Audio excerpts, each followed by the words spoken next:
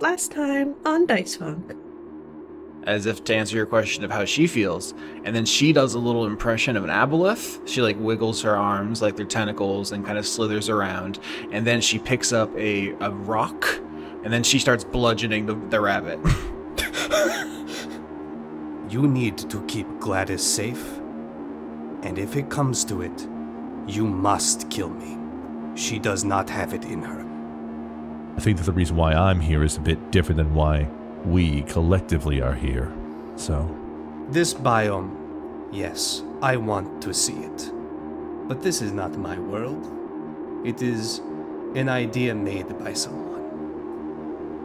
You were like, oh, a problem here is that even though the gods have created things to give to the people, the things are limited, space is limited, these tools are limited, and people will fight over them. It seems like even the most generous gift can incite conflict.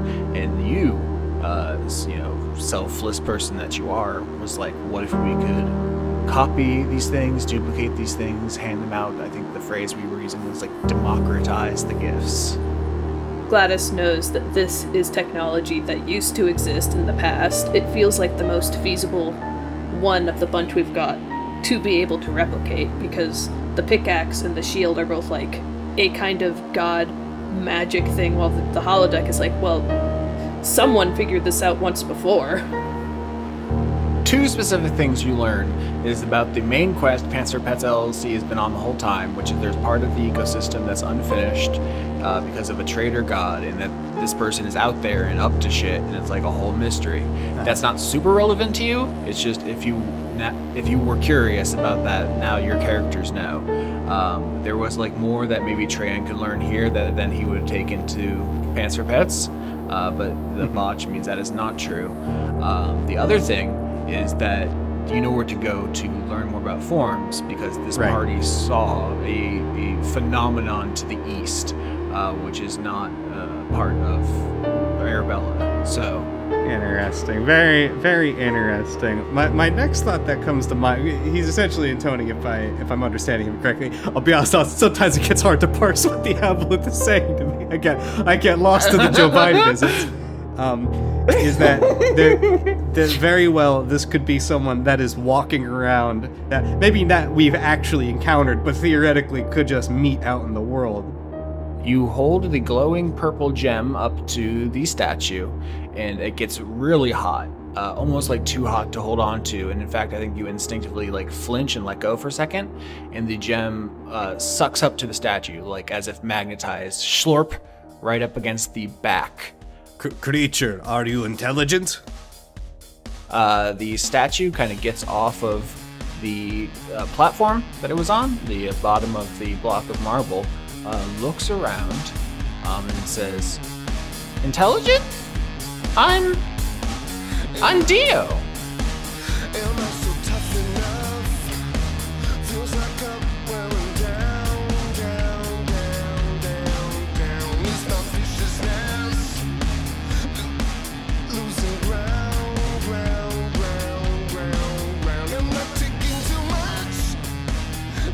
I got a new D&D setting book today.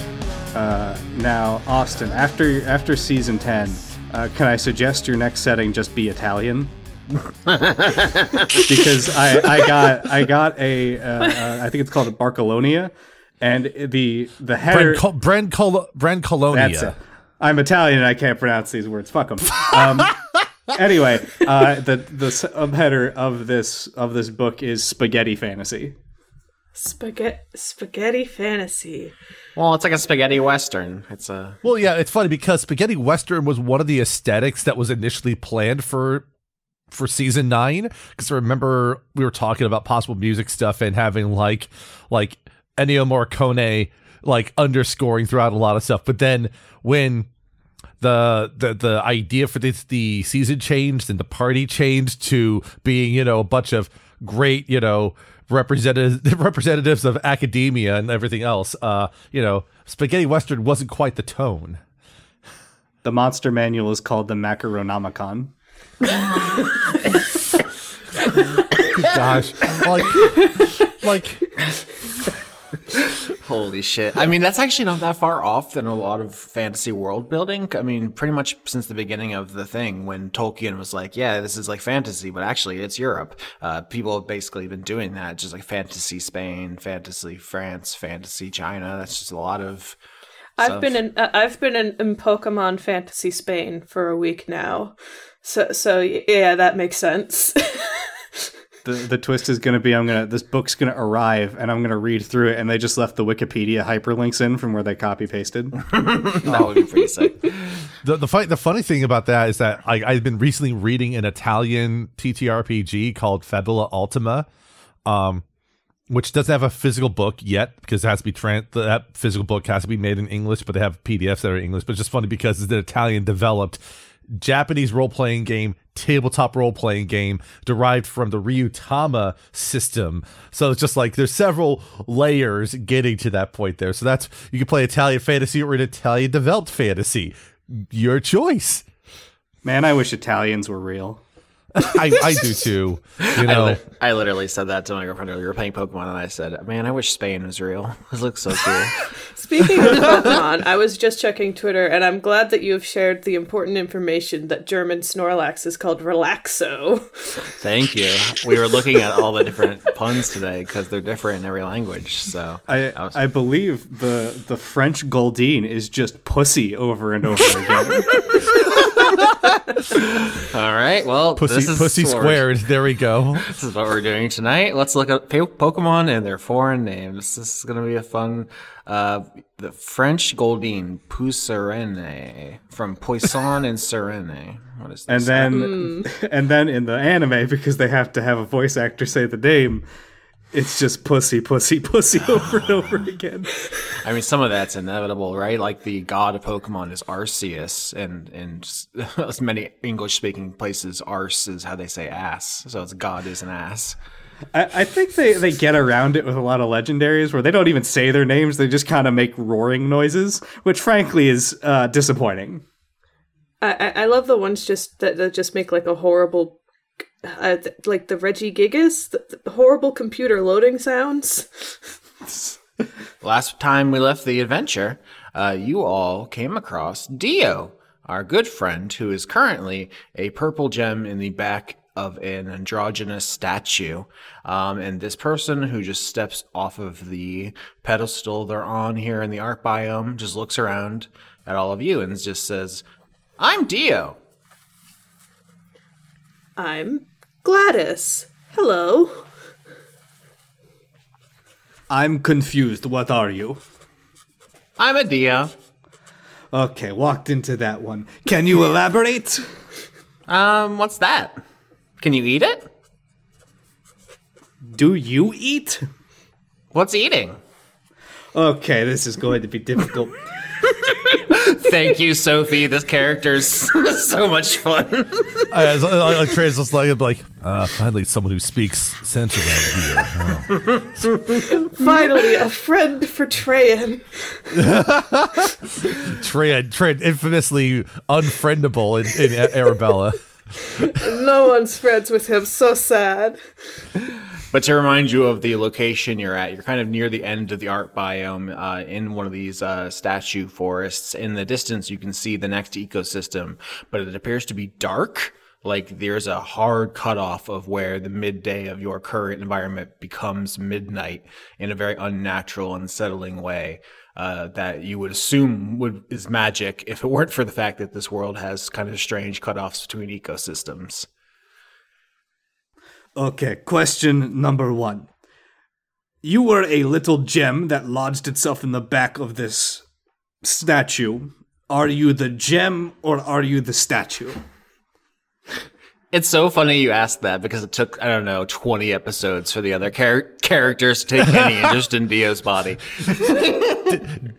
Dan just cutting straight to like the point is becoming a meme at this point here. It's just like Look, the audience doesn't get to see any of this, but I went on like 20 conspiracy rants about what I believe all of the secrets of this season are. Dio says, "I'm me right now, but I'll be something else later. Why do you stay the same all the time?" I Okay, it is the gem that's driving this. I do not have a magical gem that I guess takes over materials. I am just me. I'm made of meat and bones. Have you tried? And Dio reaches out and touches the spear you carry and says, "What if this is you?" And then picks it up and just starts talking to it instead of your face, where the sounds are coming out of. It is not. I made that out of a stick and metal. You don't know that for sure. Why don't you abandon this part of you? And Dio just kind of pushes Throg down and says, "This is you now," with the spear part. It's pushing me down? Oh, God. Not hard, just comically, just pushing you out of frame. I'm thinking chibi anime logic. Okay. I think you operate on a very different worldview than... I'm gonna call us meat bags. That seems to be what you'd probably go with in this scenario. We call you samesies. Samesies. What is we? The new ones. So new ones is so. I was about to ask, is Dio your name or your species? I assume your name now because there is a new ones. We don't know what a new ones is. New ones is me. New ones is you. Okay. Gladys is writing this all down like it's an interview. Mm-hmm. I do like the scritchy scratch of you writing. I worry sometimes when it's happening that the audience thinks it's like an audio glitch or something, but it does add texture to when you're talking. Yeah, when I'm trying to just write notes for real, I try to hold it a little further away from my microphone. Okay, I feel like if I ask what are new ones, I'm going to get nowhere. So I'm going to come at this from a different angle. Why are new ones? Dio, still looking at the spear, says, "It's talking to us. You shed your old skin, but it won't go away." It literally doesn't have any skin. I have the skin. Okay. Embrace the new flesh. Don't be afraid to let your body die. So Again, not how that works for my species. Dio, are you new ones? Are new ones from this place we're here right now, where there's all of the art materials and stuff? Is a new one like a creative art piece by whoever made this place? I don't know. What's art? That is a very broad question with a lot of answers. I will say, out of context, you know that the gods didn't make any sapient creatures for the New World. That's an explicit hard no. Is that it's only plants and animals, but also if this was a creation of the god of art, presumably it would know what art is. Yeah, so that does answer that question then, because in character, I say I had a feeling that was probably not the case, but I've never heard of a new one, so you must be from gestures broadly here. I've never heard of a you. That's true. I came from a place that's not here. Oh, how is that? Can you take me there? We have traveled a long way to get to here, and where we came from there, we can't really go back to until we do the job we were sent here to do. What's a job? I hope you never need to learn that one. Poor Dio. Throg is having flashbacks to when one of his kids first learned how to just say why to every answer you give someone.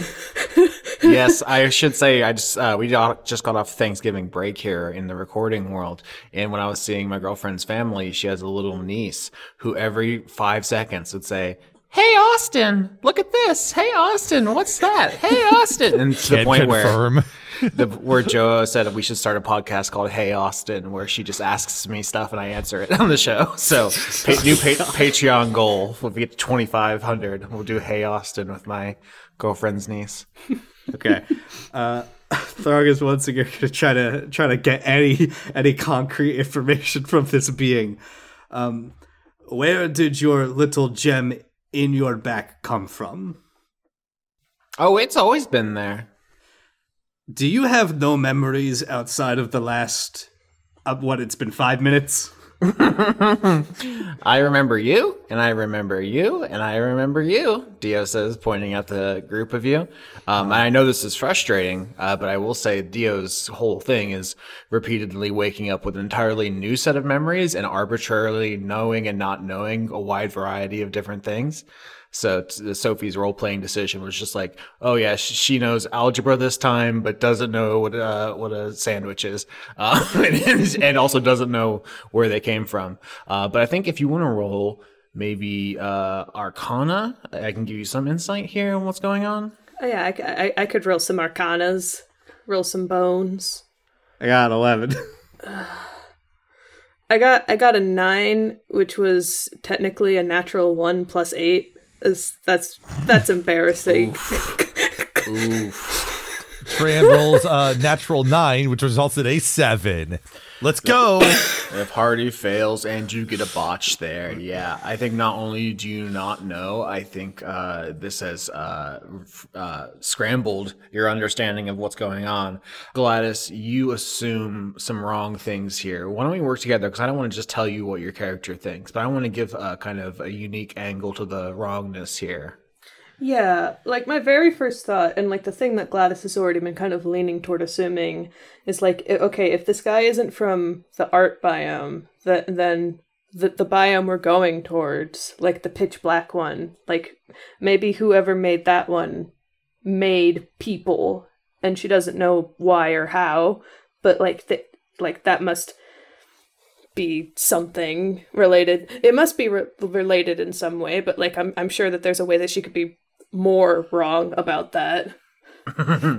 Okay, so you think the botch consequence is you think that the gods, or at least one god, broke the no intelligent life rule and is just creating people up here? Yeah. All right. Maybe she thinks that's what the traitor god did, hence the traitor. Yeah, last episode you found some notes from an explorer who said they had an encounter with the traitor god. And so your understanding is they haven't used their powers to create a new ecosystem, which would have made things. But that can be part of the botch misunderstanding. You're like, oh, this traitor god not only didn't die and create their own biome, they're just out here creating people now. Like they're going sicko mode. And it's making the most obtuse person humanly possible. It's fucked up. This traitor god Traitor god's got some weird motives going on. Gladys is like, oh, that's so weird that they would just walk off and make people but not other things. Crystals are a weird way to go about it too. Why did it have no body? Why was it just there on the ground? Are they like people? Are they like people things? Not it took an inanimate object. Is it like just take things and make it? How are you sure that you have a body? What if you're just a bunch of electricity riding in whatever material you're in? I mean, I do have lightning breath, so there is something to be said about that. Trey just sort of like, wait a minute, that makes sense. That's where all the electricity comes from. Yeah, now Trayan thinks he's sentient lightning. Good job, guys. Like, does Trey think he's lightning? But whoa, shit, that's God damn it. I rolled an intelligence for the chuckles. I rolled a natural 19, but it makes it a 17. It's like, but Trayan's really certain that he is a just physical embodiment of lightning. I think Throg has a feeling that we're not going to get any like pertinent information from this creature. So he's instead going to pivot to, Dio, what do you want to do? Happy birthday, by the way. Oh, that's incredible. Dio says, I don't know. I just want to look around and see things and talk to people. I'm Dio. Okay. He's gonna sort of group huddle with the team for a second and go, look, we do not have time for this. This creature is, frankly, it doesn't seem to have any idea what's going on. Do we just send it towards the beach or the farm? There's people there. You're in this huddle and you're saying that. Suddenly, Dio joins the huddle and just says in your voice, I am loving my new friends. We are all so close together and now I can smell you. How did you do that? Okay, I'm just gonna send it away. Hello, Dio. You want to meet new people, yes? Absolutely. I want to meet people. I want to taste things. I want to smell them and then touch them. And the other sense that I do not have name for. Well, I would appreciate if you did all of that, not using my voice, but whatever. Dio goes and commits identity theft. It's Throg all over the place and just smears Throg's name. We don't have... Did we have an idea of where the farm... I know we got kind of discombobulated by when we got knocked onto the beach. Do you have any idea where the other biomes are? Yeah, we're in this area here, and so we can just point Dio towards the direction of where the mines are roughly, and that's all how they get to Central Station. So we can give directions, I believe, in that direction, directionally. I think that's what we should do at this point. Yeah, I like it, with all of Gladys's note taking. Like, she probably doesn't have like a map you could use, but she's probably been keeping track of the directions maybe we've been going in, and she's just like, oh yeah, if you want to see new people, you can just go the opposite direction we came. There's new people there eventually. Why don't you don't want me to come with you? You don't like me? Did I do something wrong? No. It's the main thing is we don't know what we're going to get into. We don't know how dangerous it's going to be, and as much as we'd like to have as many friends around as possible, I think we'd feel pretty awful if we brought someone along without knowing what we're getting into and something terrible happened. What's dangerous, partner? I mean, I don't know what's dangerous. There's so much around us we don't even know about. Like, I can't say I do know that there's this big guy that we came across named Rex has, at least 5 arms, maybe more than that. I lost count after a few of them, and they don't seem to take kindly to anyone other than themselves, and the direction we're going is probably where Rex is. So, I think we'd feel awful if you came along and, just got smashed up by that guy. Yeah, I think Throg would just simply say, look, we are on a very dangerous task. You seem to be unequipped and unaware of your surroundings. You would be safest probably at the farm, which you can get through, and then he goes off to describe roughly the directions that Dio can take. You seem like a harmless individual. I do not want to see you get hurt. Also, may I have my spear back? Dio says, yes, you can have spear back, but you should know, I am the dangerous one. And Dio gives you a little poke in the tummy like the Pillsbury Doughboy. Oh, well, what does that mean?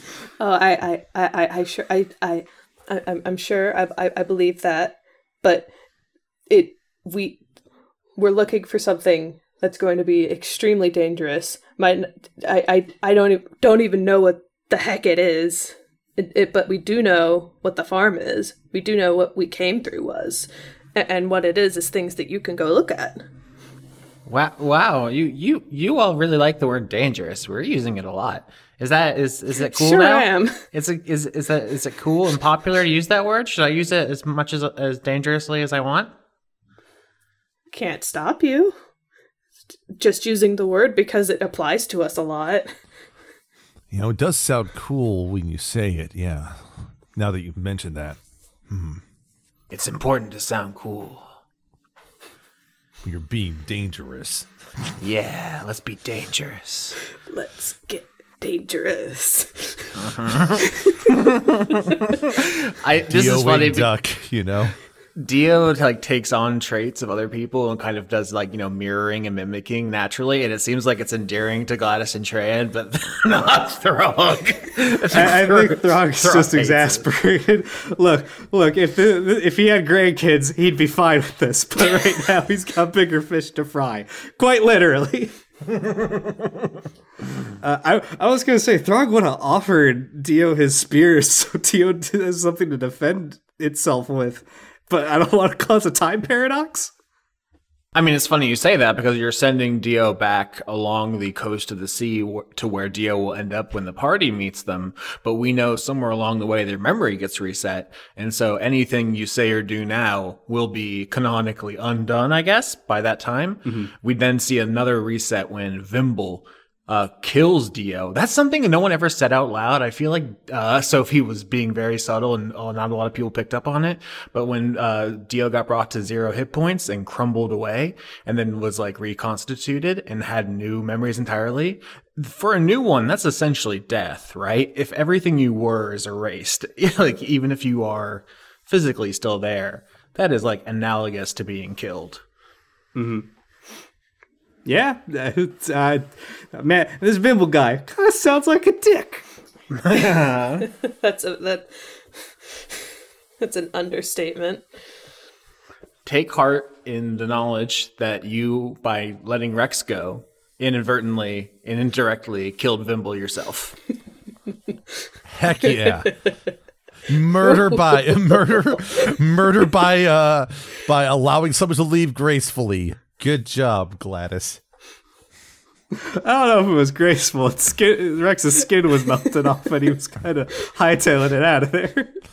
Listen, that's just a chemical peel. It's completely. It was a glow up. Okay, But yeah, you can give Dio your spirit without creating a time paradox. They will go west until they get to people, and then what happens to them until we see Dio on screen with Pants for Pets for the first time isn't really, for the audience necessarily. There aren't any player characters to witness it, so I feel like that's what I call fan fiction space, Yeah, fan fiction space. Mm-hmm. A little coffee shop AU where Dio spills a latte on someone who punches them out so hard their brain resets. Mm-hmm. Before Throg gives them the spear, he's going to press one last question. What do you mean you are dangerous? Oh, allow me to show you this power I call the Eldritch Blast. And Dio turns to face a big pencil tree. I think we discussed as little graphite leaves, and just simply vaporizes it with a purple beam from her hands. Okay, then you won't be needing my spear. Yeah, if you just go that way, you'll eventually hit people. Okay, I'm Dio. And Dio waves as Dio walks away. Gladys waves and says, "It was nice meeting you, Dio. Bye." Very awkwardly. Yeah, it was good. It was good meeting you. I'm glad we're both dangerous. Have good danger. You too. Have a nice danger. There's some Danganronpa shit there. When Dio imitates Gladys, does Dio cover one of their eyes? No, but Gladys has 2 eyes. One of them is just made out of glass and glows. So I think what Dio would just make one of their eyes glow, That's very funny, though. It's a good idea. Yeah, we should reiterate because Gladys's glass eye that fills with different colored potions is fucking sick as hell, but this is not a visual medium, so you may occasionally forget that something sick as hell is happening, but This is your episodely reminder. Gladys is sick as hell, has a cool glass eye. Next time I draw her, I'll probably include that. I've been doodling her with it, but I can't fucking post it because it's spoilers. Well, listen, you'll be able to post it in 5 hours from now. Yeah, we're dating this recording, but all right. So Dio walks off to meet their fate, and you all are ready to enter the next ecosystem. Are there any rolls you want to make or conversations you want to have as you walk towards the darkness in the east? I don't know what to list that as quote, danger to dragons or not. I mean, yeah, it can defend itself all right, but I mean, so there's only one of them, and if you talk about dragons categorically as all the dragons, I think they can be fine. Also, I don't think they really are a threat unless we made them one. So it did talk about shedding my skin to take a new form. And if it lacks the ability to understand that, that could cause a problem if it attempts to help someone with that. Dio peeling an ancient red dragon like a shrimp. I did worry for a minute that maybe if that crystal goes into a statue, it could go into living things. But I don't know if that's how it would work, because it seemed that Dio person seemed to have a very strict delineation between it being itself and like all of us, the three of us, being like living creatures with like biological processes. Sprinkles has been here the whole time. Obviously, she doesn't talk, but she's been watching. And now that Dio has left, I think the Aboleth pipes in and says, that's a bunch of malarkey, Jack. That's a bioweapon right there. If you find another one of those gems, you need to hold on to that. You need to bring that back to me. I'm gonna do some experiments with that. We need to slap that on some ne'er-do-wells and see if it it melts them and turns them into something else. Like if it's a bad guy in your neighborhood and you gem him, and now it's like another different guy who's on your team. Oh, sure, we will. Shaking my head. Shaking my head violently, like doing a cutting motion on my neck, like, no. Isn't by definition it's not a bioweapon? That was a rock. Listen, Fat, I don't need your back sass. You're my little guy. I'm not your little guy. I'm the big guy here. You talked to. Well, how am I fat if I'm a little guy?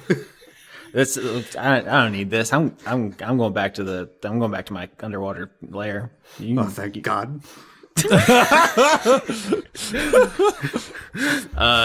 You could feel the Aboleth turn to one side and shake hands with someone who's not there before swimming away. What? Oh, God damn it. Fucking God. Shit. Sarah, you didn't see that video of President Joe Biden shaking hands with someone who didn't exist? No, I didn't. God, Have we considered that Joe Biden is so close to death he can see ghosts? Even though I know this guy has a name that the team hasn't learned, he's just always going to be Joe Biden fish to me. It's the whole thing is they're psychologically very old. I don't know what to tell you. The characterization wrote itself. It came to me in a vision. All right. I think nature is the role we arrived at. With sweet. Yeah, nature sounds fine. Yeah, roll the 6. All right, that's a better roll. 18. 11. All right, 11 and 18 are above average, so I'll give you a little bit, but not too much, because we only have one above 15. So as you approach the next biome, the first thing that sticks out to you is a drop in temperature. It's not suddenly freezing or anything, but it definitely feels like this place, the darkness means that there's like no sunlight on such a constant basis that it is chilly. It's dark so much that you can barely see like more than a couple steps ahead of you. Let's actually go around and everyone tell us about your dark vision. I know Treyan has blind sight. Yeah, let me see. Mm-hmm. Throg does not have dark vision, so he has to use Gort, who does as a seeing eye dog. Yes, in the biome of life, we talked about this. You have a seeing eye, a Gort, and Treyan can see like Daredevil, and I think Gladys is the only one who just naturally has dark vision. That is correct. But at this point, Throg will just, I guess, spark up a torch and carry it. That's no fun. I thought you were gonna implore Treya to escort you across the street, as an old man, just needing some help. Oh, he's got his seeing eye dog for that. That's true. That's his true. Wonderful dog Gort. Throg used to seeing eye dog in the meat biome because he didn't know what was going to happen if he lit a goddamn torch inside of a giant meat man. Fair. So as you go into the next biome, the first thing you'll notice is that it is a kind of scrubland, which is to say it's like a ecosystem with small plants, like not particularly healthy plants. There's like heather is the name of the plant I'm thinking of, kind of like a pink a little plant that's on the ground. But there's not any trees. It seems like whatever lives here is struggling to live, which is interesting because it was created like that. This is not a place that was like destroyed or warped or anything. This is apparently the intended situation. So it's just like little bits of Kaluna and low grass on this moor is the word for what this kind of system is. And there's some changes in elevation. Like as you're walking, you can feel the ground sloping up and down, but they're not hills, they're not mountains. It's just gentle slopes into darkness, and you can hear noises in the distance from pretty much every direction, which give you some pause. But with your rolls 11 and 18, I'm just going to say there are things in the darkness. You don't know if they're dangerous or friendly. What does the sky look like? Great question. It is very, very, very dark, obviously, but there are stars, a beautiful amount of stars, living in the year 2022. You look out the window and it's hard to see stars because of light pollution. But if you ever go into the wilderness, the night sky looks way different. And it is much more like, if you travel into kind of the Everglades or something, I guess is my experience, and look up into the sky, it's much more like that. They're big, juicy stars up there. They're extremely numerous in a way that you've probably never seen before. But no sun or moon, as far as you can tell, at least not now. Mm-hmm. There are no trees, right? Correct. You look around, and specifically the thing I want to give you is only small scrubland or like more plants, like ankle height, like Kaluna or heather. Nothing with like leaves, nothing that requires photosynthesis on a scale of like a tree because of the lack of sunlight. Right. If I look at the stars, does it look like these stars are intentionally set up to maybe look like constellations? Great question. Let us get a history roll. Tran rolls helpfully a 3. Let me see if I can help. Party fails probably, but let's. Party fails, but Gladys gets an 18. She's the only one who paid attention to that guy back in Grendel. So 3, 4, and 18, the party fails. I think Gladys, you probably are, more knowledgeable than your companions, but none of you have any astronomy background, and so no, you are not able to understand any significance of the layout of the stars. All I'm going to tell you is that there are many of them, and they are bigger and brighter than they would otherwise be in any other ecosystem you're familiar with, or in the old world or in the histories. It is an unnatural starry sky, but it seems like beautiful, if that's helpful. What do these sounds we keep hearing sound like? Oh, we love to make rolls. To hear sounds is perception, because hearing is one of the 5 senses. Does my passive perception feat help? I get a +10 for that. Holy Christ almighty. It's only for passive perception. If I'm actively doing this, I'm a lot worse at it. That's an 18 from Tran. All right. 2017-18, the party passes the flying colors. So I guess this is the scene to reset the whole thing. You enter this biome where there's no sun. It's cold and dark, and there's little plant life. You're kind of going up and down small elevation changes in relative quiet, while in the distance there are sounds. And then at a certain point you stop. Throg says, like, are those stars anything? And everyone compares notes, and it's like, if they are, we don't know what. And then your hearing picks up kind of more specific sounds, and I'll give you this, which is that they're getting closer. Why this works the way it does is because, like, as you've been traveling, these sources of the sounds have kind of been closing in on you. Mm-hmm. And what they are different animals. From one side, you hear what are now clearly wolf howls. like distant communicative howls. From another side, you hear what appears to be the like shrieks of predatory birds. And then I think in another direction, probably the echolocation noises of bats. Okay. So wolves, bats, and I'm going to say with 2017-18, owls. All right. So this looks to be some sort of nocturnal biome. Dan, how different would the main campaign be if you had been there from the beginning? Just absolutely, like Dan would have probably just like fucking zipped through everything, like nailed it every time. 2020.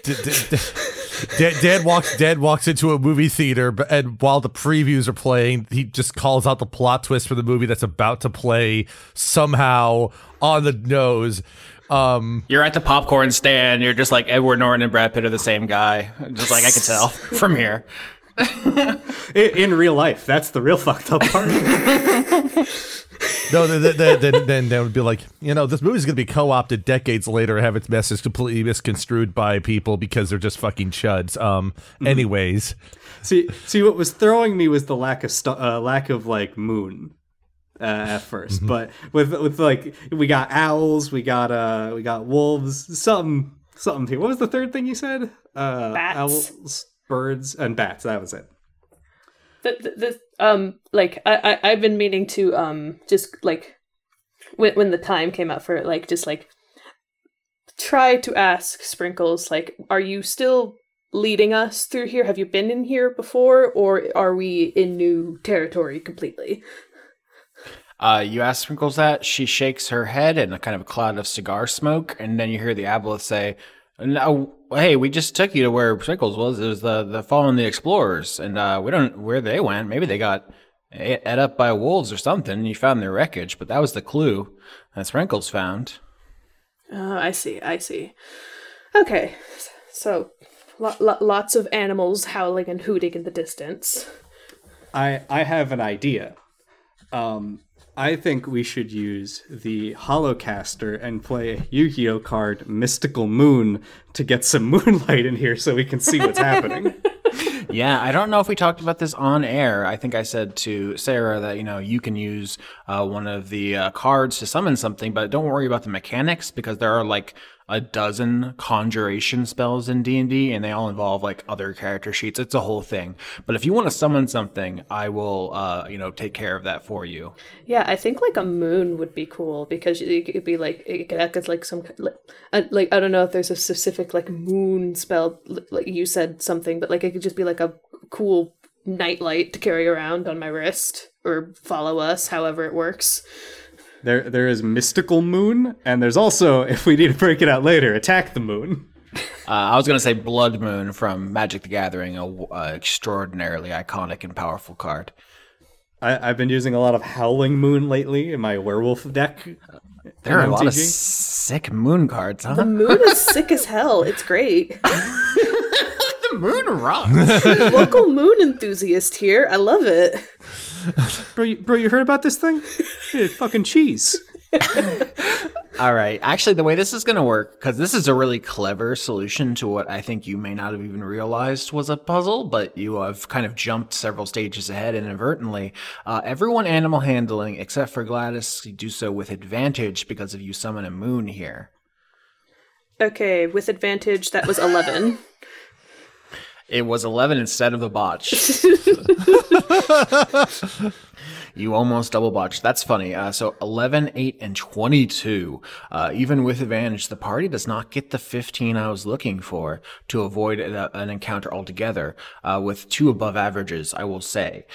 Which of the 3 would you like to not have to face as a predator-prey situation? Because as the animals get closer, you notice they are much larger than you were expecting.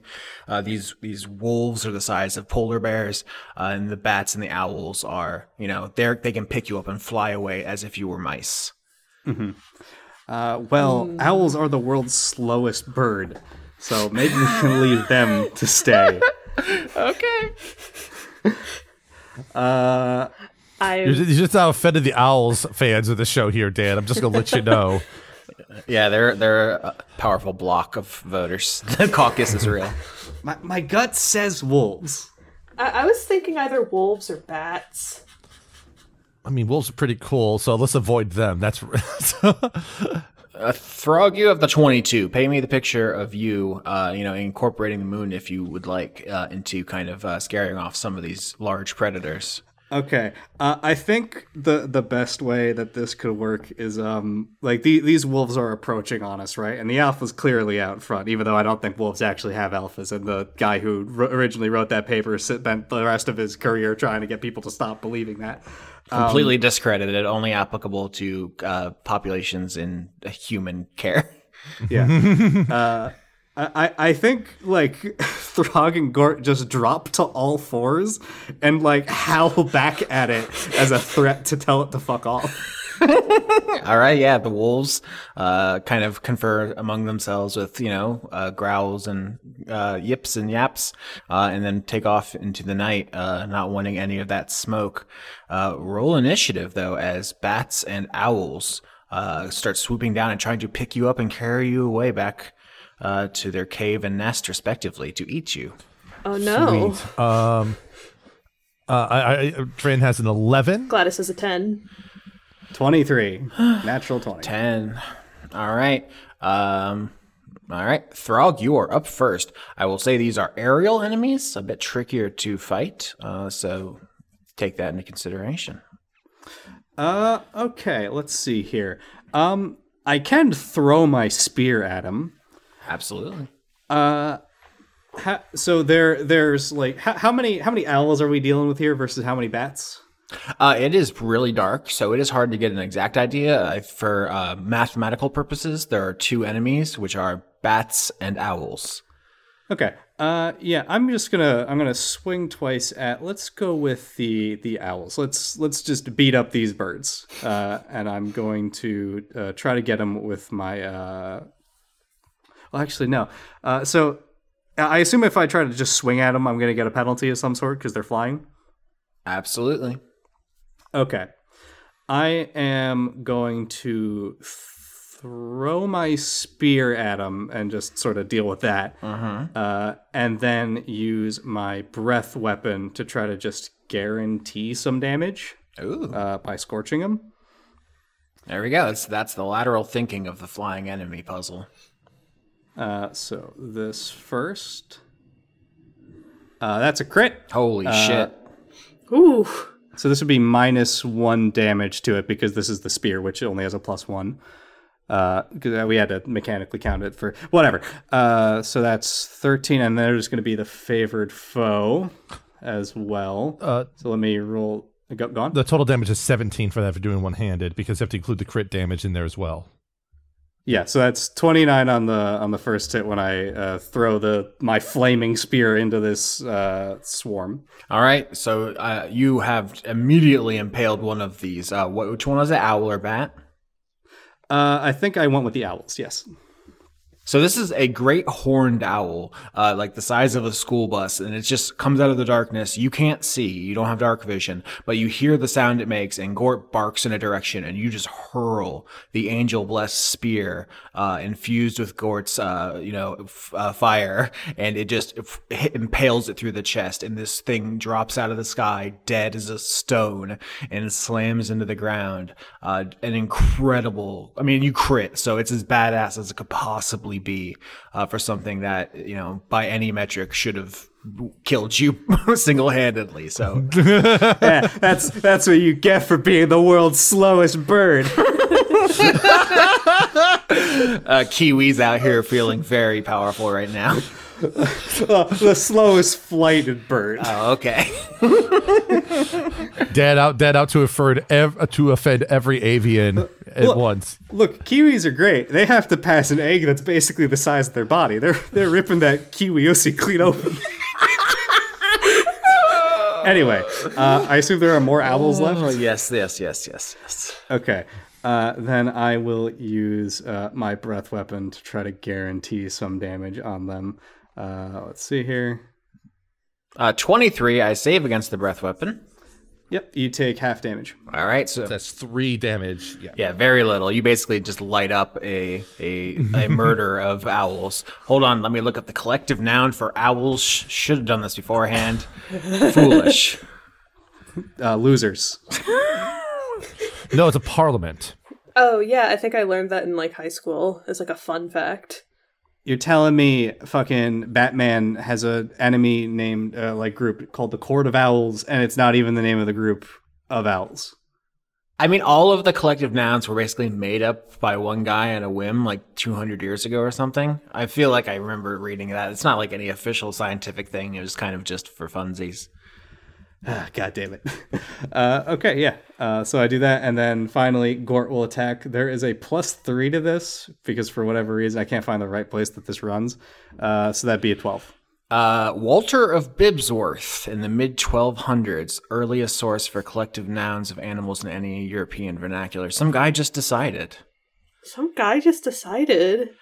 First collection of nouns made by Juliana Berners, published in 1486. Wow.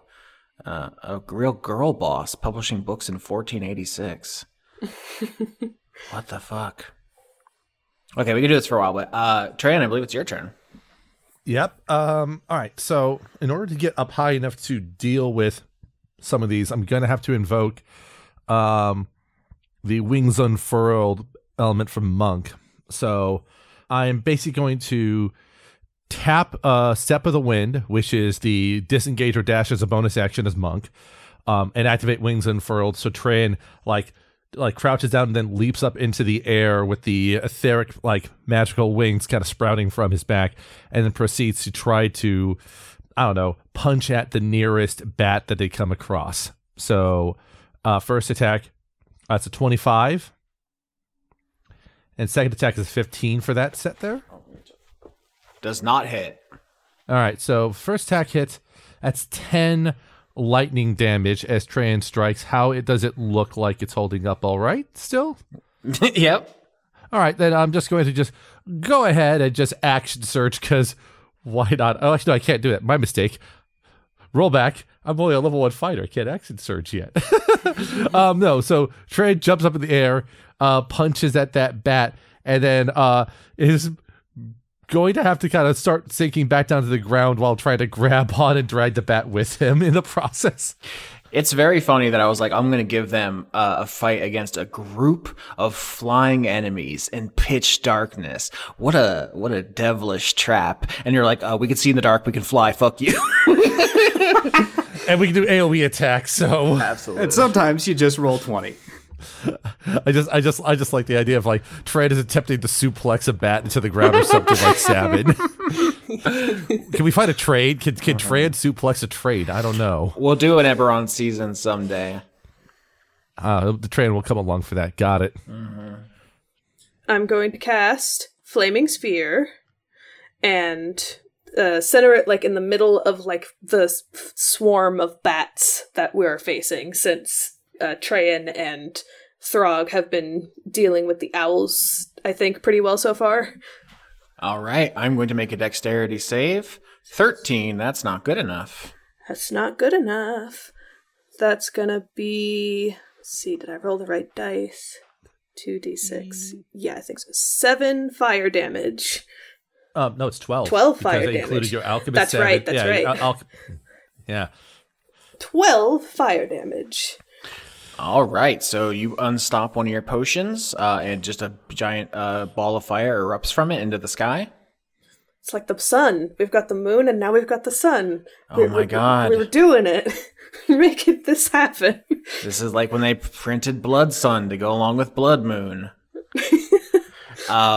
Now it is enemy's turn. I'm going to need 2 people to make saves. Gladys, you attack the bats, so I need you to make a dexterity save as they swarm you and begin biting you all over. And for Throg, I'm going to need a strength save as a great horned owl tries to pick you up and carry you away. Okay. I've got a dex save of 18. Oh, Christ, that's a 1. Oh, no! Right. Oh, a botch. Yes. Yes! That's my one good save. So Gladys, you're going to take half, which is only a measly 3 damage as some bats draw blood, like as if you were a cow being bit by a vampire bat, but it's just a trickle. They don't have time to lick your wounds the way vampire bats do yet, but just 3 damage. Meanwhile, Throg is just airborne, and Owl's talons snap over your whole body, and you were lifted. And basically now there's a timer until Throg is gone because the owl is simply leaving the battlefield with you. Well, okay, that tells me what Trey should be doing next. Got it. Yeah, this is probably the worst thing that could happen in this fight is botching this. I'm going to say, Throg, it is normally your turn, but you are just restrained. You do not get to move right now. It is now Tran's turn. You're still airborne with your astral dragon monk feature. Yeah, Tran's going to fly after the owl that has Throg, and Tran does have a higher than normal speed because monk. So you are going to take an attack of opportunity from the things you're moving away from. Do it. Let's have it. 16. Amazing. That 16 took out Dan's connection to the call, but it missed Tran. That's great. So Tran just mentioned he just sort of flies up at the owl and proceeds to let's do some punches here. 19. That hits. All right, I'm going to do damage. That's 9 damage. The owl needs to now do a saving throw to avoid being stunned. All right. 17. Damn, got it. All right, well, second attack, 12. Miss. All right, I will burn another key point and do Flurry of Blows.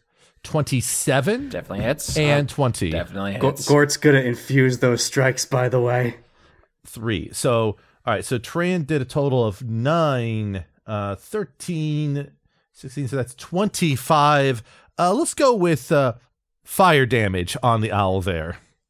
All right, the night sky lit up by these punches and kicks at the back of this owl. You definitely singe off a bunch of feathers, but actually it is still up and going. And, time is running out for this. The owl is going to go higher and higher, which is going to make the drop fatal, in addition to trying to take you away. So those are the stakes. But you did, that bat tried to stop you, you kicked off him, Trey, and did a flying punch to the back of this owl, which is pretty cool. I've got another breath weapon left. Could I just unleash on the underside of this thing? You can. I will say it's a dangerous maneuver. You'll take splash damage. I think you'll fall, or unless you're immune to your own breath weapon, I guess. I'm resistant to it. Okay, I'm not saying no. I'm saying it's a gamble. It's a fun gamble. I'm interested in it. Yeah, I think I need to make a concentration check since Flaming Sphere is a concentration spell and I got bit. Yeah, you just took a little bitty damage, so roll, but you should succeed. It was just 3. Okay, You save. Okay, cool. Yep, it's a 14, so yeah. Perfect. Flaming Sphere is still operational. I have rolled to save against it and botched. So you are going to fuck up these bats with your big ball of fire. Roll damage on me. 11 fire damage to those bats. All right, another solid hit. You just start burning bats out of the sky. They're now raining fuzzy hailstones as you hit them with fire, and they kind of go limp because they're only flying on thin membranous wings. So your enemies are pretty beat up. The owl took a beating, and these bats are getting burned. And now it is their turn again. 2 things happen. One is the crushing of the talons on Throg. Strength save again. Okay. 11. Not going to do it. You take 20 damage, and the owl, tries to essentially wrench you apart as it's flying away. It is almost like a "if I can't have him, no one can" vibe. Question. Yeah. Does it fly away from Trayan? It is trying to. It is not going to be successful because of your monk speed. It's just a question of if it gets high enough that even killing the owl will kill Throg. I thought I was gonna be able to get an opportunity attack at it while trying to fly away from Trayan. And then the remaining bats are going to try to attack Gladys to stop that fire, which I don't know if they fully understand how that works. They just saw it came from you. And so they're trying to swarm you. Now they're like in your mouth and eyes. Dexterity saving throw. Okay. 18. Oh, you save again. You would take half, which is 8. So they're, biting you, scratching you, flying all over you, trying to, shut you down. And you can just close your mouth and eyes and hold your breath and, try to concentrate on the fire as it burns them away. So you need to make a Constitution saving throw and beat that damage you just took to keep the fire active, which should finish the bats off on the upcoming turn. Beat an 8 with a con save. Should I do that now or when my turn happens? Yes, when you take the damage is when you're supposed to roll. Okay. That is 13. There you go. We are back to Tran. Can you do enough damage to this owl? Tran's going to try, so moves in, does like a Chung-Li, helicopter kick sort of maneuver, sort of action there. First attack is a 17. Hits. Second one is a 26. Hits. So that so far is 17 fire damage on the owl. Infused strikes, an extra 1. 18 damage there. How's it looking? I mean, you're kicking its ass. It's still up, though. All right, another flurry of blows then. All right. 16. Misses. 27. There you go. That's another, minimum damage, 6 fire damage. So that's a total of, let's see here, 22 fire damage on the owl there. With a one more stunning strike attempt on that last hit. So Constitution saving throw on the owl. 14. That fails. All right. So it is stunned. If that doesn't do it, I'll just breathe fire on it. If it kills me, it kills me. I love this. Yes, let's do this. This is the most interesting end of the fight for me.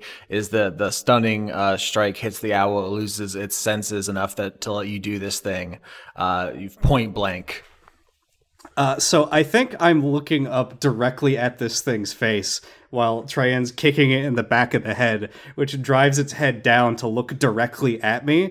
And the last thing it sees is Throg open its mouth and fire rise from his throat as he blasts this thing right in the face. All right, so you are going to take half of that damage you just dealt, so 4, and then you are going to fall out of the air. I think Throg would like to try to grab this owl and essentially try to wrestle it so it's under him so we can try to use it to break his fall. You're going to try to turn it into a paraglider. Soft owl cushion.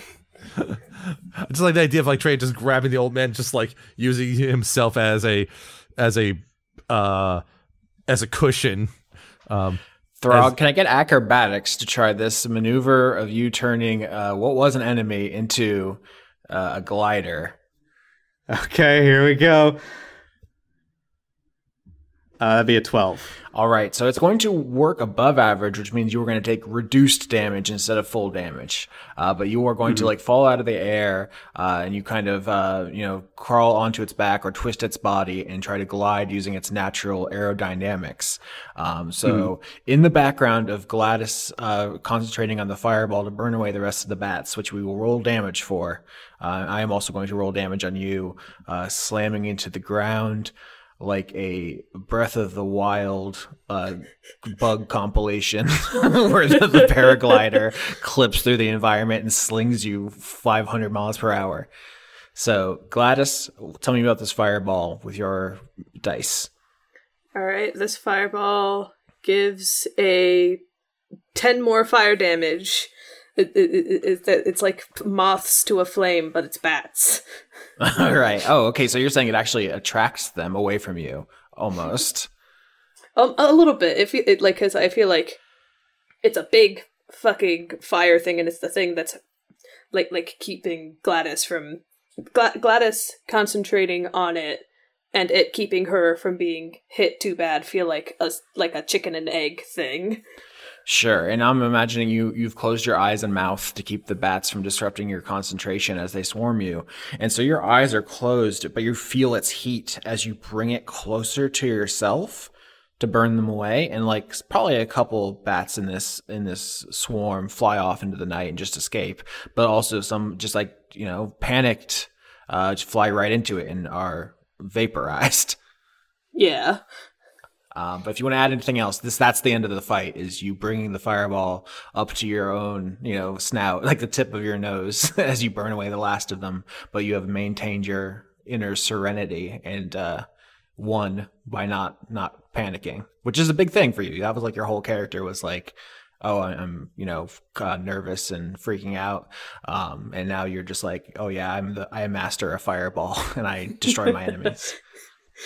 Yeah, I think Gladys is like taking got her eyes closed, her mouth closed, taking steady breaths through her nose. Like she's got this more than she would have at the start. You are wearing Bronco's helm, right? Yeah, I have been the whole time. All right, and now I'm going to roll for Throg slamming into the ground behind you. 22. I've got 2 health left, motherfucker. Getting a text from Throg with your body mangled up with a giant owl corpse. It just says, "I lived, bitch." Yeah. Hey, how about we play a healing card on the Holocaster real quick? Yeah, I got like fucking healing word. I can just once Throg has swamped onto the floor, I can break my concentration and come over to help. I picture Throg in the Yamcha death pose on the ground, just like there's a crater and there's just Throg. Just the Yamcha lizard is great. Yeah, just like that. Oh boy. Throg, I have given you 12 health. I have spritzed my spray bottle on you. Thank you. Meanwhile, Tran falls safely on the ground next to Throg. Yet another fight where Tran took 0 damage for some reason. And just like... Yeah, I swung on you a couple times, but your AC is sky high. I don't think anything has ever attacked Gort in this campaign. I would never. Nope. That's an Austin Yorsky promise. So what you're saying is I need to sort of always have Gort as a baby Bjorn on my chest as sort of an invulnerability shield. I see you've listened to the show before. This is called the Lauren Morgan. Baby Bjorn classic. Mm-hmm. The baby Bjorn shield, yes. And we had this exact discussion in season 7. She did this to me, and she said you would never attack my animal, and I said, you're right, you're now invincible. Throg is gonna sort of climb out of the obliterated owl corpse, just panting and like, Gladys, are there any healing cards in that deck? Just my bones. I'm so sorry. Let's see, where's the hit dice on this goddamn thing? Okay, so I just pick how many hit dice I use and then roll hit die. Is that right? I will say, Gladys, you can use your healing spray, one of your alchemical spells, and we see the color in your eye slightly drain. Is that how that works? Yeah. Cool, because you can use the ability of the spell ring. I think it's called the spell slot ring, but its flavor is like the juice in your eye kind of goes down. Yeah, and that replenishes a spell slot, I think. Oh, Christ, these rolls. All right, why don't you paint me the picture of this arrest? Because you're in the biome of darkness here. It's, pretty cold and lonely. You're pretty hurt. How does this look in my mind's eye? I pictured that we make like a small little campfire or out of whatever we can get. Trayan is doing what he can to help out Throg, despite having nothing he can do outside of maybe cooking for him or something. Throg is taking this fucking owl and the fire we've made, roasting the big turkey leg like limb over the fire. So no, we're cooking the entire owl that just turns into a single giant leg somehow from the one thing. There we go. Now, see, it's actually dangerous to eat an apex predator because all the toxins in an environment go up the food chain. Something to think about. Well, there's nothing else in this environment. Actually, that's a good question. What the fuck are these things eating besides us? Yeah, roll survival to look around. 21 for Tran. Incredible. 24. Wow. 14. 21 and 24 rock.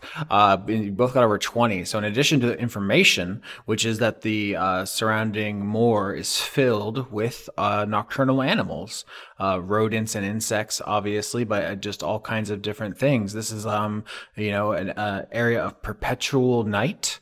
So none of these things are threatened by any of the, the hunters that might be there in the day to a normal animal. Instead, it's just always their preferred time. And there are, I Googled literally a list of nocturnal animals and I'm like, yep, they're all there. So, if you want to talk about raccoons and possums, especially, I would love to confirm that possums and raccoons especially are there and they are vibing. Of course. They're chilling. They're relaxing. Yeah. They're keeping it tight. They're somehow not threatened at all by the apex predators because they have a pact.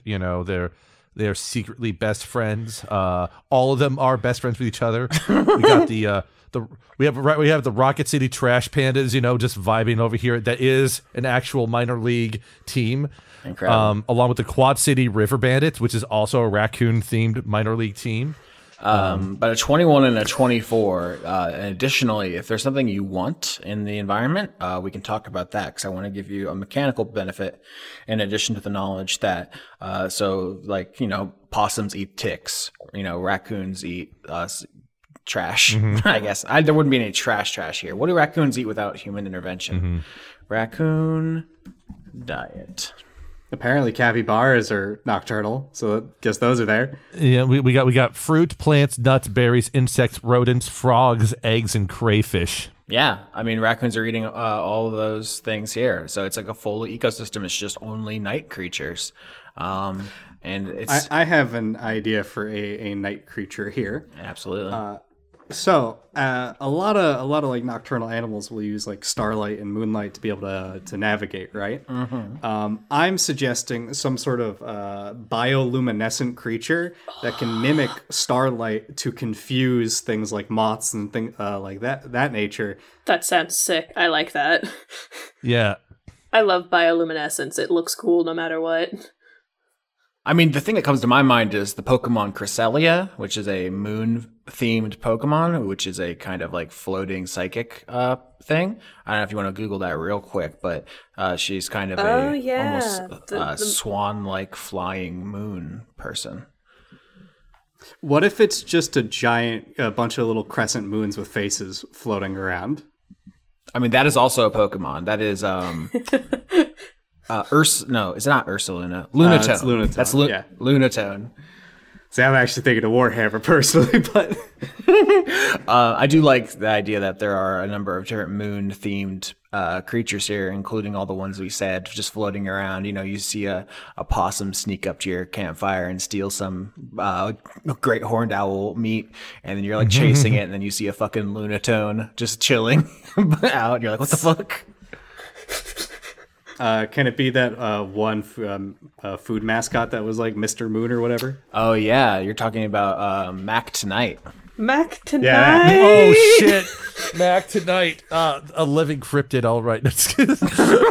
Oh, my God. If there were sapient creatures here, yeah, you would be like, oh, that was a hard-fought battle. We have to gather our strength for the morning. Wait, what's that? It's Mac Tonight. No. He's just walking around. Just like, hey, it's me. I'm here. It's my house. I remember. I know that I can't remember the lyrics to the commercial version that Mac Tonight sang. But it's just like Mac the Knife, but for McDonald's burgers. An idea for a creature. It is a living moon type creature, but it only has a month-long lifespan that ends when it reaches the new moon, which then spawns the next generation.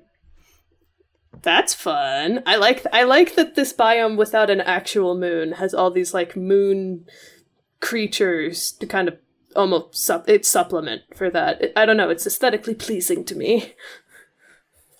So when it So when it's like a full moon, that's it. When it's in like it's breeding season, and it's they're doing all their reproduction, and it's like salmon as they reach their the end of the crescent phase into the new moon.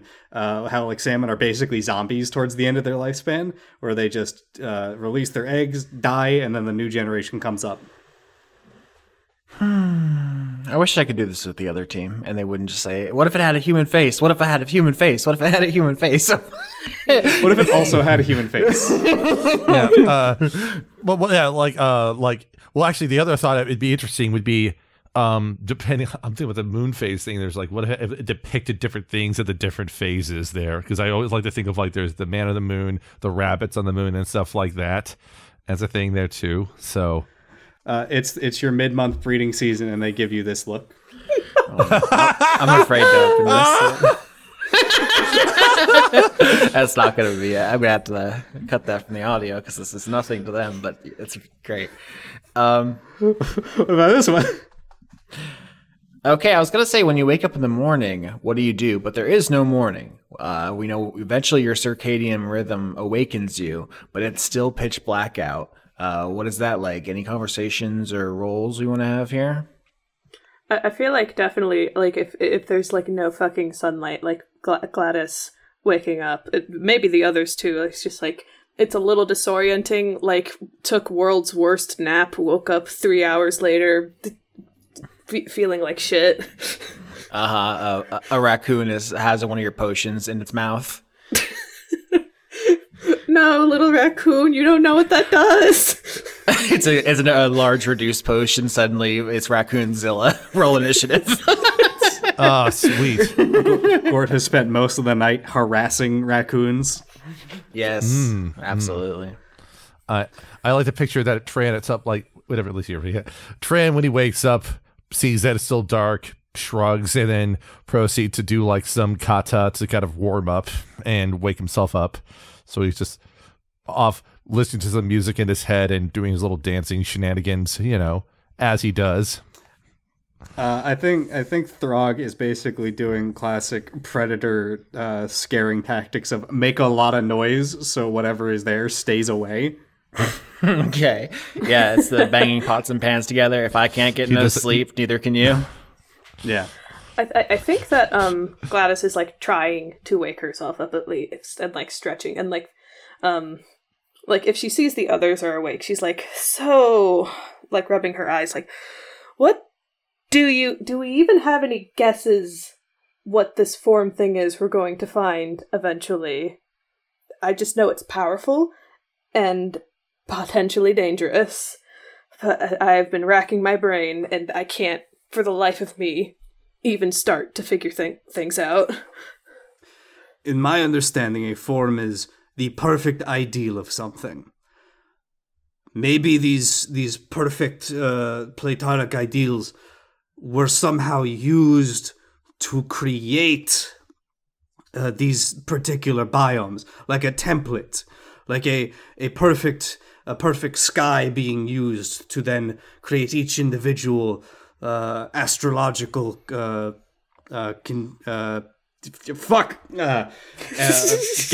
Jesus. Throg, I was just picturing Throg saying that all in I landed on my head. Fuck. Jesus fuck Christ. Tran walks over to try to think about the conversation, but he does so while in a handstand, so he's just like in a handstand while listening to Throg talk through this. Yeah. Okay. A perfect, the form of a perfect sky used to then create each individual biome sky. Maybe because there's this traitor, quote unquote, God, this is somehow left over from that because it wasn't used up. It makes me think of like when you sometimes in sculpting, you can like make like a mold of something and then make that over and over. You can use that to like make like a like have like the mold of like the perfect sky, and then people would like put their own spin on it as they used it. Yeah, essentially that. A master mold is what Throg is thinking that this might be. Because if this is supposed to be a brand new world, why would this be here? And how could it still be here? At this point, the Aboleth pipes up and says, yeah, Jack, if it's something like that, we gotta destroy it. We can't just let people be making new stuff fresh from the mold. That's dangerous to dragons, It's dangerous to me. It's no bueno. Unless a dragon uses it, or you use it.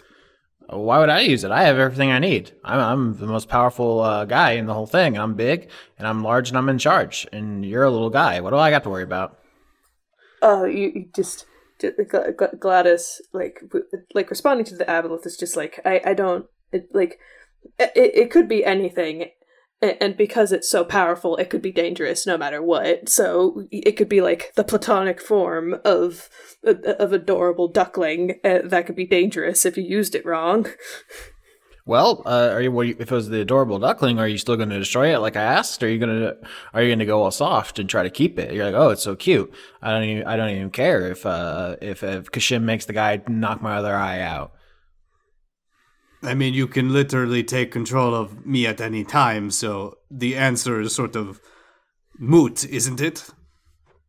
I mean, you could all go down in a blaze of glory, I guess, but I think Gladys would say, like, it genuinely does depend on what it is. I need to know what it is before I make my decision.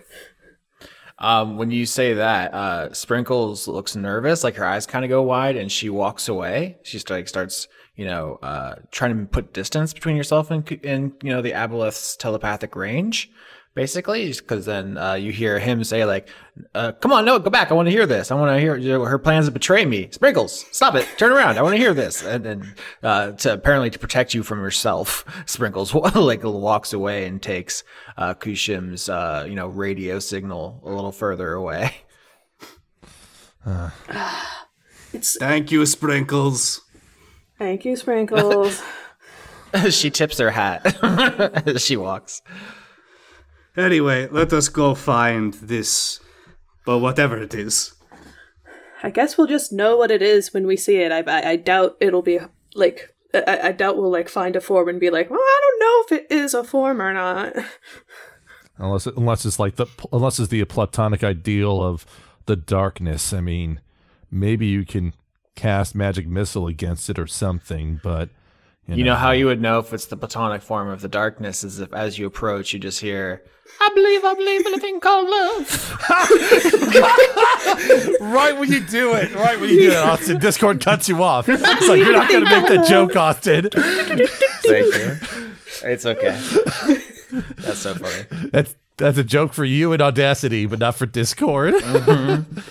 All right, so I just wanted to get that on tape, which is if the form is something you think should be preserved, what would you do? Gladys's answer, presumably for the whole group is, I have to know first. And with what we know about Throg and Tran planning a euthanasia, if it comes to that, that's, ratcheting up this uncertainty about the moment of revelation.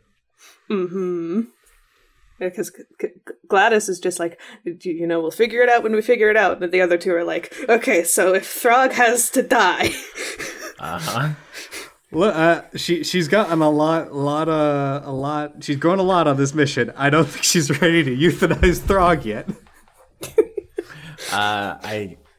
That feels emotionally true. But you pack up your camp and you start moving again. Once again, complete darkness. Gort can lead Throg. Dark vision and blind sight respectively means you're moving up, slow inclines. You're moving down, slow declines. In the cold darkness, you hear animals chittering, but nothing attacks you. Apparently, you have established yourself in the ecosystem as a threat, and things aren't just charging you anymore. But you see raccoons and possums from time to time. We want to make any rolls about this journey because you're kind of moving. The stars are beautiful and numerous above you, but not much else is going on. I'm going to roll athletics to see how long Trade can continue walking in his handstand before he needs to get back on his feet. That's a 10, so not too long, but perfect. All right. He does eventually get back on his feet, but that's a good upper body and core workout at the same time. It's efficient, okay? I had the thought of like perception or investigation to like see if there's like any like previous traces of the folks whose skiff we found like abandoned in the last time. Perfect. Investigation. Oh shit. Holy fucking shit. Oh my god, a crit! 28! Holy shit, it's a crit. It couldn't be better. Gladys, would you like a raccoon or a possum to be your Pokemon? Oh my god. Pokemon. Come on. Pokemon. Could take one of these anglerfish that we talked about. Or the You want Mac? Do you want to bond your soul with Mac tonight? Bond with Mac tonight. God, that's and because it like before they only had like a month-long life cycle. Now you've skipped that entirely. I mean, it's up to Sarah. You can have literally anything you want. Something we talked about. You can make up a new thing. This is Gladys's moment to have a creature that is, it's cool. If it's one of those like little moon guys, I imagine that they're like floating. Can it like if I bonded to that, could I just have it like floating around my head like in an orbit? Like a lunatone, a crescent moon shaped floating creature? Yeah. Absolutely. Moon friend. Moon friend. So paint me the picture of you finding this creature and how that interaction looks, because what happens with the crit is it leads you to something. Basically, you see this thing and you have a similar, spiritual vibe. You both are creatures who are intensely curious and intelligent and empathetic. And eventually you figure out that, you're both looking for things. And we'll get to the end of this scene once you tell me how it looks from your perspective. Yeah, I think what Gladys is trying to do is that she is trying to look around for like skiff marks or signs of people having been here before, and like she has dark vision, so she can kind of like stick a little close to the party, but like wander off to areas that seem like they might be promising, and maybe like I know that Throg has like the torch lit, so maybe like dark vision plus torch and like looking into like maybe like places that are a little off the beaten path. Like eventually like this little moon creature is in her peripheral and like light bounces off it because the moon has like really bright like sediment, like it that's why it's so reflective when the sun hits it. And so she just finds this little fucking dude and she thank you, Dan. You're welcome.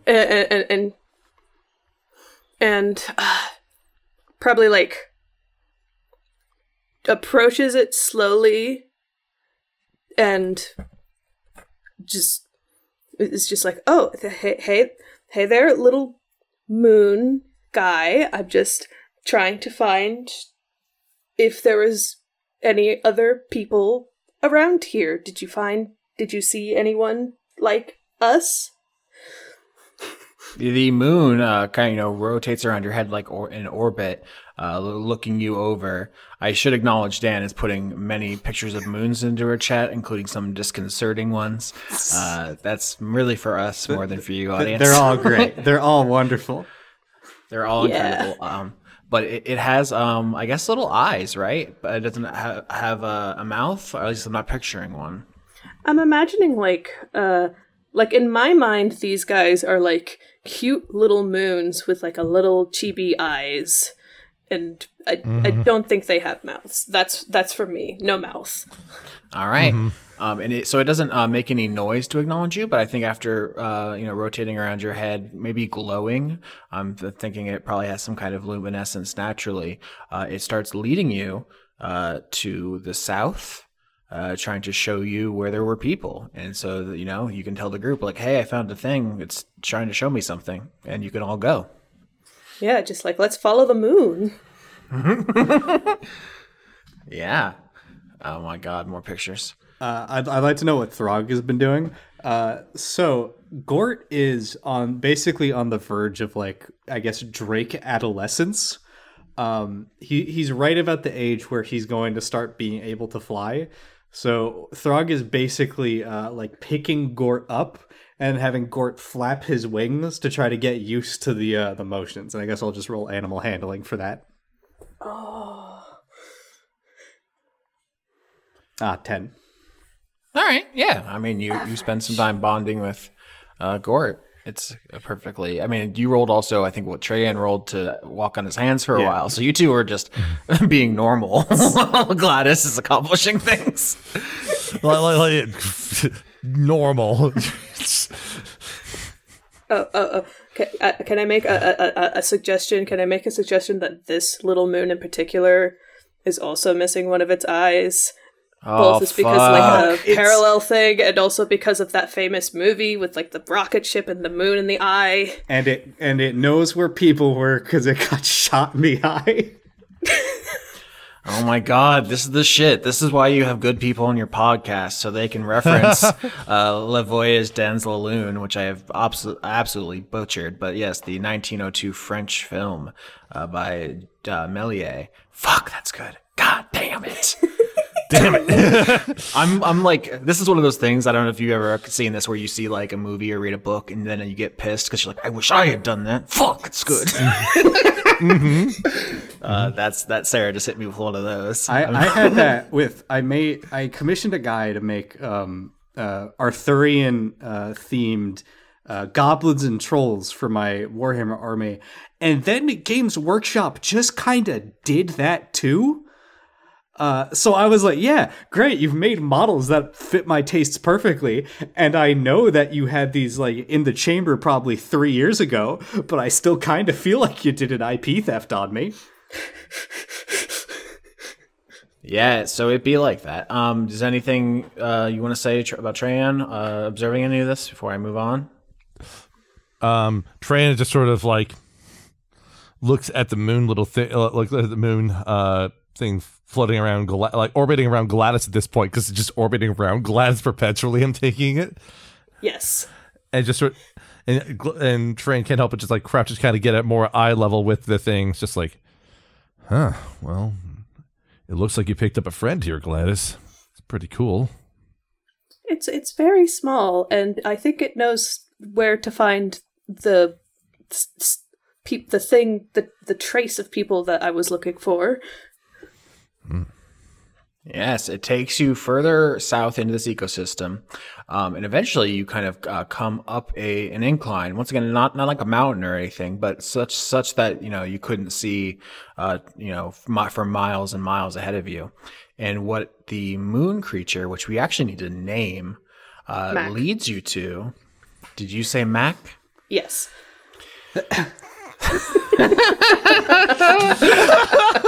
It's right. So now Gladys is starring the starring role of Mac and me. Got it. Let's do it. Oh boy, it's not sponsored by McDonald's, but if you want to hit me up,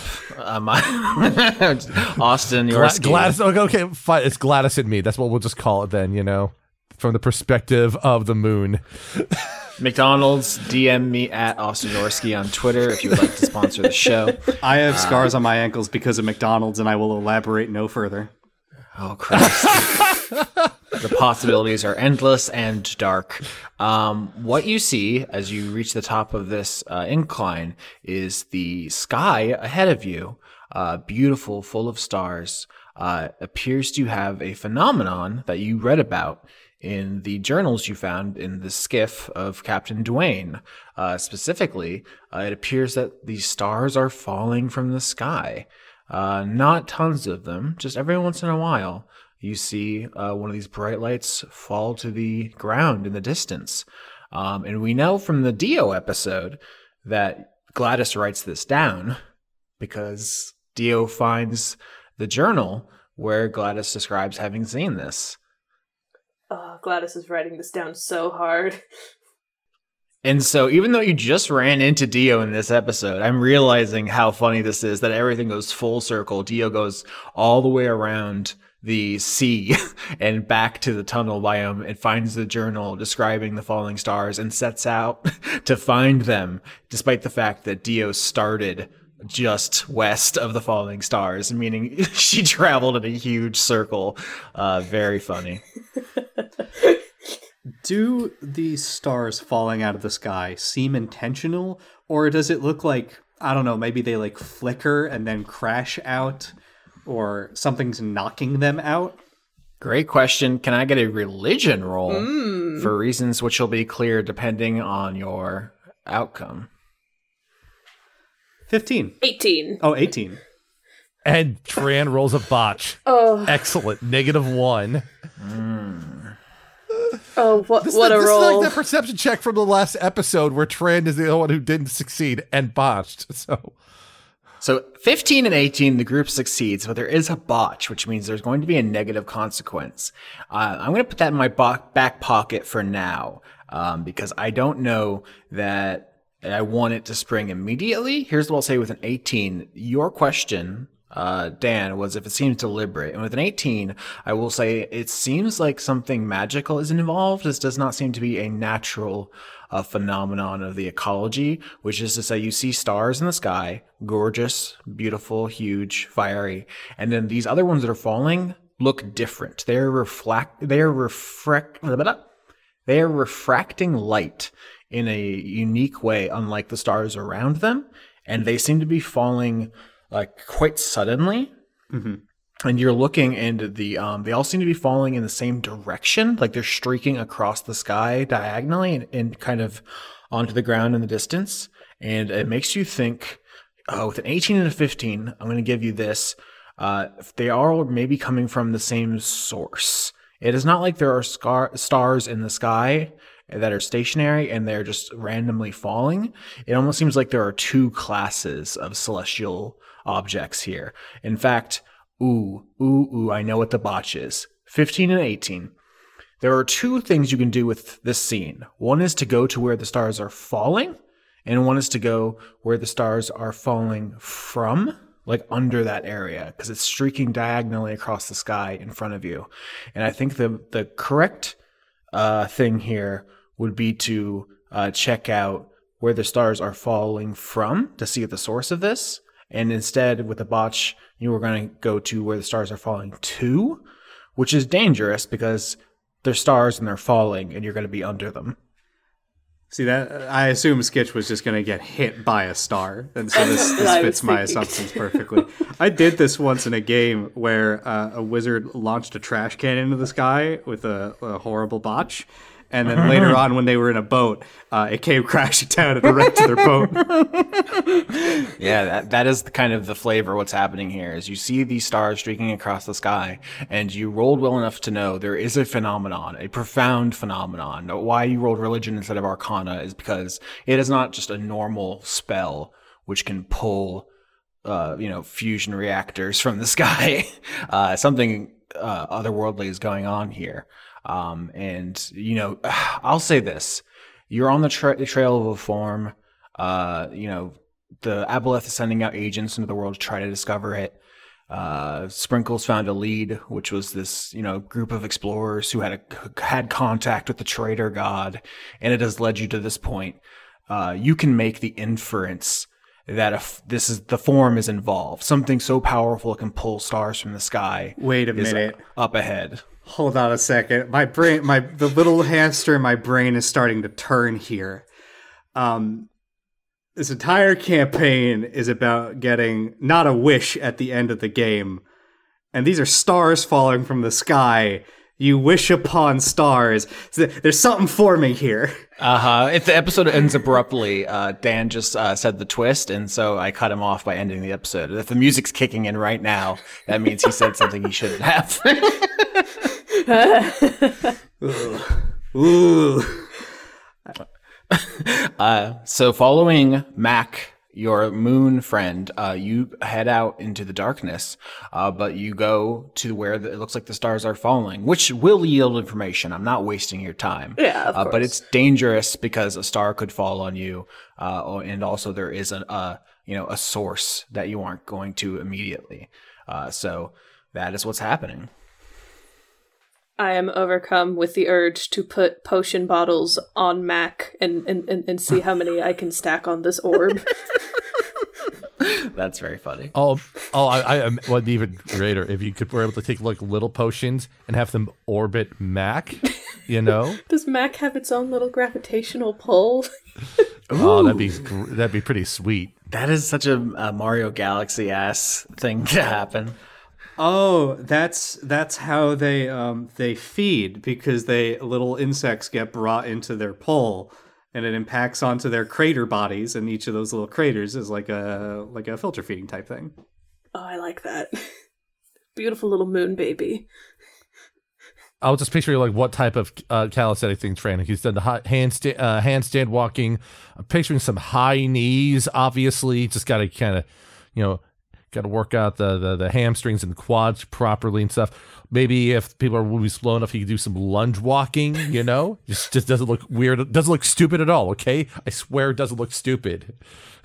So I think Throg is just intensely watching where, like, I guess over his shoulder, where these stars are getting knocked out of the sky. I guess not knocked. My brain tells me that I want to see like a man in the sky hitting him with a baseball bat, but that doesn't seem to be what's occurring here. It's entirely possible. I will say it is, distant enough and dark enough that it is not immediately obvious. The knocking things out of the sky with a big baseball bat is still on the table, as unlikely as it is. So I don't want to say that's not happening.